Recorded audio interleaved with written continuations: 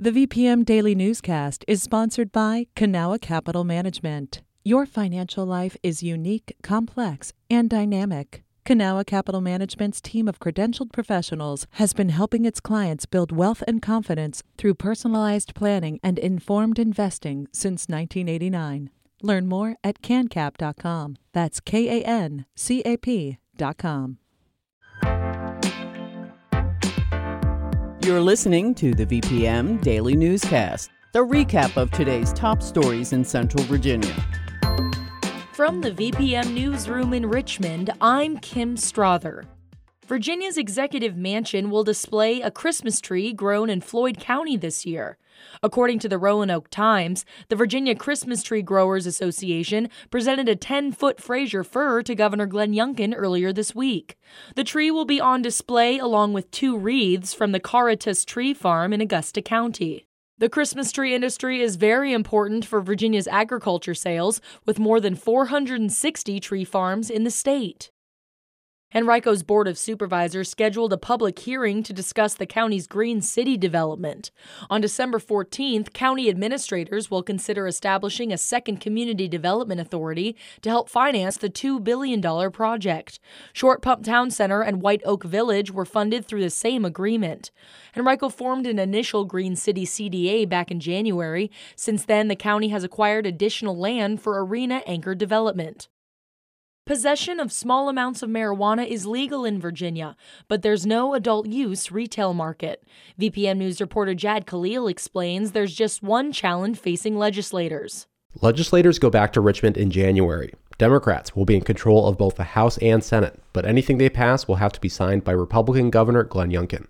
Senator Adam Ebbin was one of the sponsors of the 2021 bill that legalized marijuana. We're ready and willing to cooperate and recognize that there are some approaches that might not be as palatable to the governor. Advocates like Chelsea Higgs-Wise say simply legalizing a retail market isn't the right answer. Our first step is to put equity back into the bills. Wise is the executive director of Marijuana Justice and says that means looking at reinvesting tax revenue into communities harmed by the war on drugs and lowering barriers Black entrepreneurs may face when entering the new market. The challenges don't stop just at adult use retail.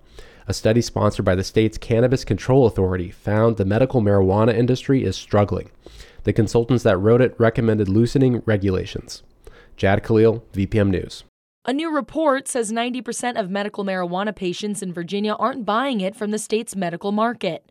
Ryan Murphy with partner station WHRO explains. A consultant's report completed for the Virginia Cannabis Control Authority says it's more expensive to buy marijuana through Virginia's medical market than other states. However, only 12% of people are crossing state lines to get medical marijuana.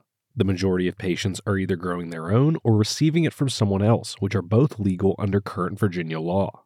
The report says that spells trouble for pharmaceutical processors who are struggling to attract customers. It also says they have to set higher prices to remain financially stable. That was Ryan Murphy from our partner station WHRO. Earlier this month, Henrico County launched a new traffic safety awareness campaign.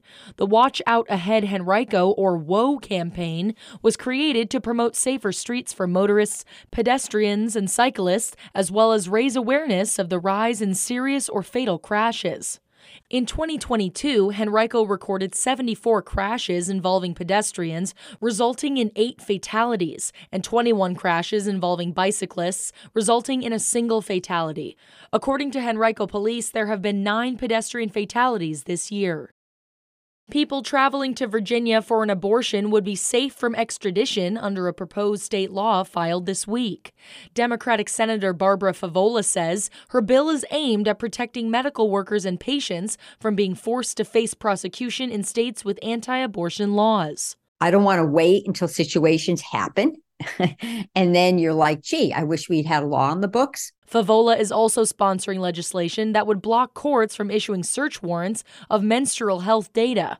A representative for Governor Glenn Youngkin told lawmakers the Republican did not support a similar bill Favola sponsored during this year's session. Deputy Secretary of Public Safety Maggie Cleary argued health information should be accessible using search warrants, according to the Virginia Mercury. This has been the VPM Daily Newscast. Some of these stories may have changed since the newscast was recorded. You can stay connected to what matters by heading to vpm.org/news or follow us on Facebook, Twitter, and Instagram at MyVPM.